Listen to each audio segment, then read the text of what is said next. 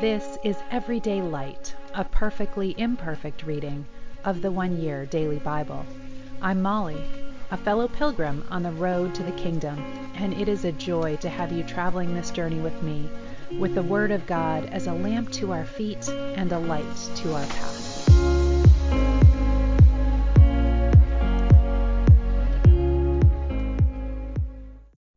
Welcome. This is the One Year Bible reading for February 3rd, and we are beginning today in Exodus 17, verse 8. While the people of Israel were still at Rephidim, the warriors of Amalek attacked them. Moses commanded Joshua, "Choose some men to go out and fight the army of Amalek for us. Tomorrow I will stand at the top of the hill holding the staff of God in my hand." So Joshua did what Moses had commanded and fought the army of Amalek. Meanwhile, Moses, Aaron, and Hur climbed to the top of a hill nearby. As long as Moses held up the staff in his hand, the Israelites had the advantage, but whenever he dropped his hand, the Amalekites had gained the advantage. Moses' arms soon became so tired that he could no longer hold them up. So Aaron and Hur found a stone for him to sit upon. Then they stood on each side of Moses, holding up his hands. So his hands held steady until sunset. As a result, Joshua overwhelmed the army of Amalek in battle. After the victory, the Lord instructed Moses, "Write this down on a scroll as a permanent reminder and read it aloud to Joshua. I will erase the memory of Amalek from under heaven." Moses built an altar there and named it Yahweh Nissi, which means the Lord is my banner. He said, "They have raised their fist against the Lord's throne, so now the Lord will be at war with Amalek generation after generation." And it's interesting that Yahweh Nissi reference, the Lord is my banner, because we really don't know why Moses needed to hold his hands up that way. Of course, the Lord could have won the battle without that happening, but the suggestion here perhaps is that the name of the Lord needed to be lifted up as the banner of his people. Moses' father-in-law Jethro, the priest of Midian, heard about everything God had done for Moses and his people, the Israelites. He heard especially about how the Lord had rescued them from Egypt. Earlier, Moses had sent his wife Zipporah and his 2 sons back to Jethro, who had taken them in. Moses' first son was named Gershom, for Moses had said when the boy was born, I have been a foreigner in a foreign land, because Gershom means a foreigner there. His second son was named Eleazar, God is my helper, for Moses had said, the God of my ancestors was my helper. He rescued me from the sword of Pharaoh. Jethro, Moses' father-in-law, now came to visit Moses in the wilderness. He brought Moses' wife and 2 sons with him, and they arrived while Moses and the people were camped near the mountain of God. Jethro had sent a message to Moses saying, I, Jethro, your father-in-law, am coming to see you with your wife and your 2 sons. So Moses went out to meet his father-in-law. He bowed low and kissed him. They asked about each other's welfare and then went into Moses' tent. Moses told his father-in-law everything the Lord had done to Pharaoh in Egypt on behalf of Israel. He also told about all the hardships they had experienced along the way and how the Lord had rescued his people from all their troubles. Jethro was delighted when he heard about all the good things the Lord had done for Israel as he rescued them from the hand of the Egyptians. Praise the Lord, Jethro said, for he has rescued you from the Egyptians and from Pharaoh. Yes, he has rescued Israel from the powerful hand of Egypt. I know now that the Lord is greater than all other gods because he rescued his people from the oppression of the proud Egyptians. Then Jethro, Moses' father-in-law, brought a burnt offering and sacrifices to God. Aaron and all the elders of Israel came out and joined him in a sacrificial meal in God's presence. The next day, Moses took his seat to hear the people's disputes against each other. They waited before him from morning till evening. When Moses' father-in-law saw all that Moses was doing for the people, he asked, "What are you really accomplishing here? Why are you trying to do all this alone while everyone stands around you from morning till evening?" Moses replied, "Because the people come to me to get a ruling from God. When a dispute arises, they come to me, and I am the one who settles the case between the quarreling parties. I inform the people of God's decrees and give them his instructions." "This is not good," Moses' father-in-law exclaimed. "You're going to wear yourself out, and the people too. This job is too heavy a burden for you to handle all by yourself. Now listen to me and let me give you a word of advice, and may God be with you. You should continue to be the people's representative before God, bringing their disputes to him. Teach them God's decrees and give them his instructions. Show them how to conduct their lives, but select from all the people some capable, honest men who fear God and hate bribes. Appoint them as leaders over groups of 1,000, 100, 50, and 10. They should always be available to solve the people's common disputes, but have them bring the major cases to you. Let the leaders decide the smaller matters themselves. They will help you carry the load, making the task easier for you. If you follow this advice, and if God commands you to do so, then you will be able to endure the pressures, and all these people will go home in peace." Moses listened to his father-in-law's advice and followed his suggestions. He chose capable men from all over Israel and appointed them as leaders over the people. He put them in charge of groups of 1,000, 100, 50, and 10. These men were always available to solve people's common disputes.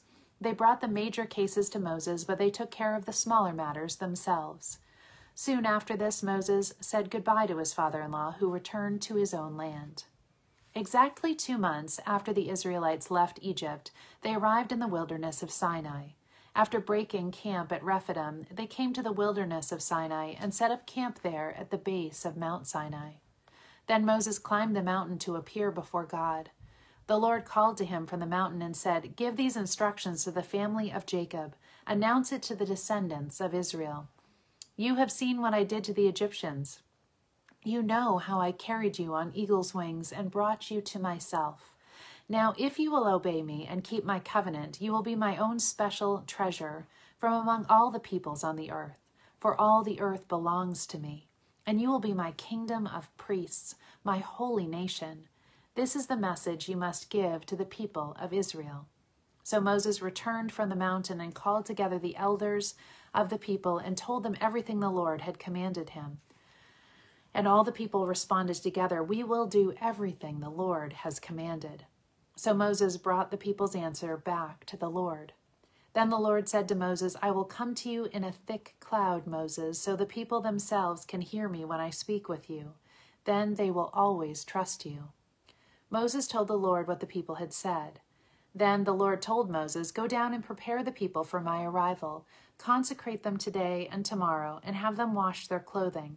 Be sure they are ready on the 3rd day, for on that day the Lord will come down on Mount Sinai as all the people watch. Mark off a boundary all around the mountain. Warn the people, be careful. Do not go up on the mountain or even touch its boundaries. Anyone who touches the mountain will certainly be put to death. No hand may touch the person or animal that crosses the boundary. Instead, stone them or shoot them with arrows. They must be put to death. However, when the ram's horn sounds a long blast, then the people may go up on the mountain." So Moses went down to the people. He consecrated them for worship, and they washed their clothes. He told them, "Get ready for the 3rd day, and until then, abstain from having sexual intercourse." Matthew, beginning in chapter 22, verse 34.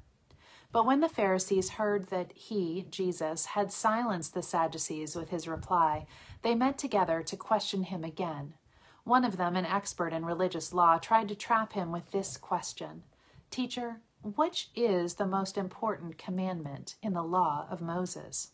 Jesus replied, "You must love the Lord your God with all your heart, all your soul, and all your mind. This is the first and greatest commandment. The second is equally important. Love your neighbor as yourself." The entire law and all the demands of the prophets are based on these 2 commandments.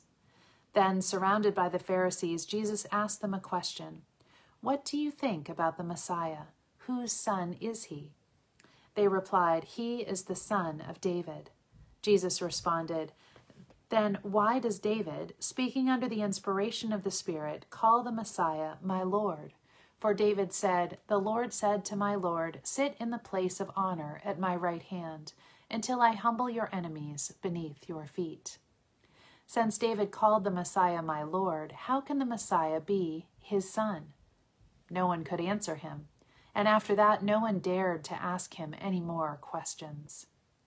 Then Jesus said to the crowds and to his disciples, "The teachers of religious law and the Pharisees are the official interpreters of the law of Moses. So practice and obey whatever they tell you, but don't follow their example, for they don't practice what they preach. They crush people with unbearable religious demands and never lift a finger to ease their burden. Everything they do is for show. On their arms they wear extra wide prayer boxes with scripture verses inside, and they wear robes with extra long tassels. And they love to sit at the head table at banquets and in the seats of honor in the synagogues. They love to receive respectful greetings as they walk in the marketplaces and to be called Rabbi. Don't let anyone call you Rabbi, for you have only one teacher, and all of you are equal as brothers and sisters. And don't address anyone here on earth as Father, for only God in heaven is your spiritual Father. And don't let anyone call you teacher, for you have only one teacher, the Messiah. The greatest among you must be a servant, but those who exalt themselves will be humbled, and those who humble themselves will be exalted. Psalm 27. We are completing this psalm today, starting in verse 7. Hear me as I pray, O Lord. Be merciful and answer me. My heart has heard you say, "Come and talk with me." And my heart responds, "Lord, I am coming." Do not turn your back on me. Do not reject your servant in anger. You have always been my helper. Don't leave me now. Don't abandon me, O God of my salvation. Even if my father and mother abandon me, the Lord will hold me close.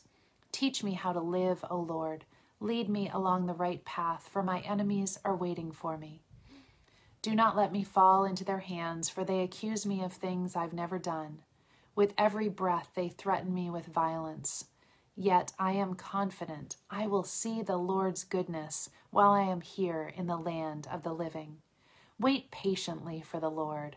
Be brave and courageous. Yes, wait patiently for the Lord. Proverbs 6, beginning in verse 27. Can a man scoop a flame into his lap and not have his clothes catch on fire? Can he walk on hot coals and not blister his feet? So it is with the man who sleeps with another man's wife. He who embraces her will not go unpunished. Excuses might be found for a thief who steals because he is starving. But if he is caught, he must pay back 7 times what he stole, even if he has to sell everything in his house. But the man who commits adultery is an utter fool, for he destroys himself. He will be wounded and disgraced. His shame will never be erased, for the woman's jealous husband will be furious, and he will show no mercy when he takes revenge. He will accept no compensation nor be satisfied with a payoff of any size. And to end today, we are back in our psalm that is really looking at suffering and perseverance in suffering, Psalm 129, with these verses 5 through 7. May all who hate Zion be turned back in shame. May they be like the grass on the roof, which withers before it can grow. A reaper cannot fill his hands with it, nor one who gathers fill his arms. And Selwyn Hughes says, we saw yesterday that though enemies had hitched oxen to their plows to cut long furrows in the back of the children of Israel, their plows had been set loose. A similar thought concerning the failure of God's enemies is brought out in the verses before us today, in which the psalmist uses the illustration of grass growing on rooftops. Houses in the psalmist's day were, as you know, flat-topped, with dirt spread on them for insulation.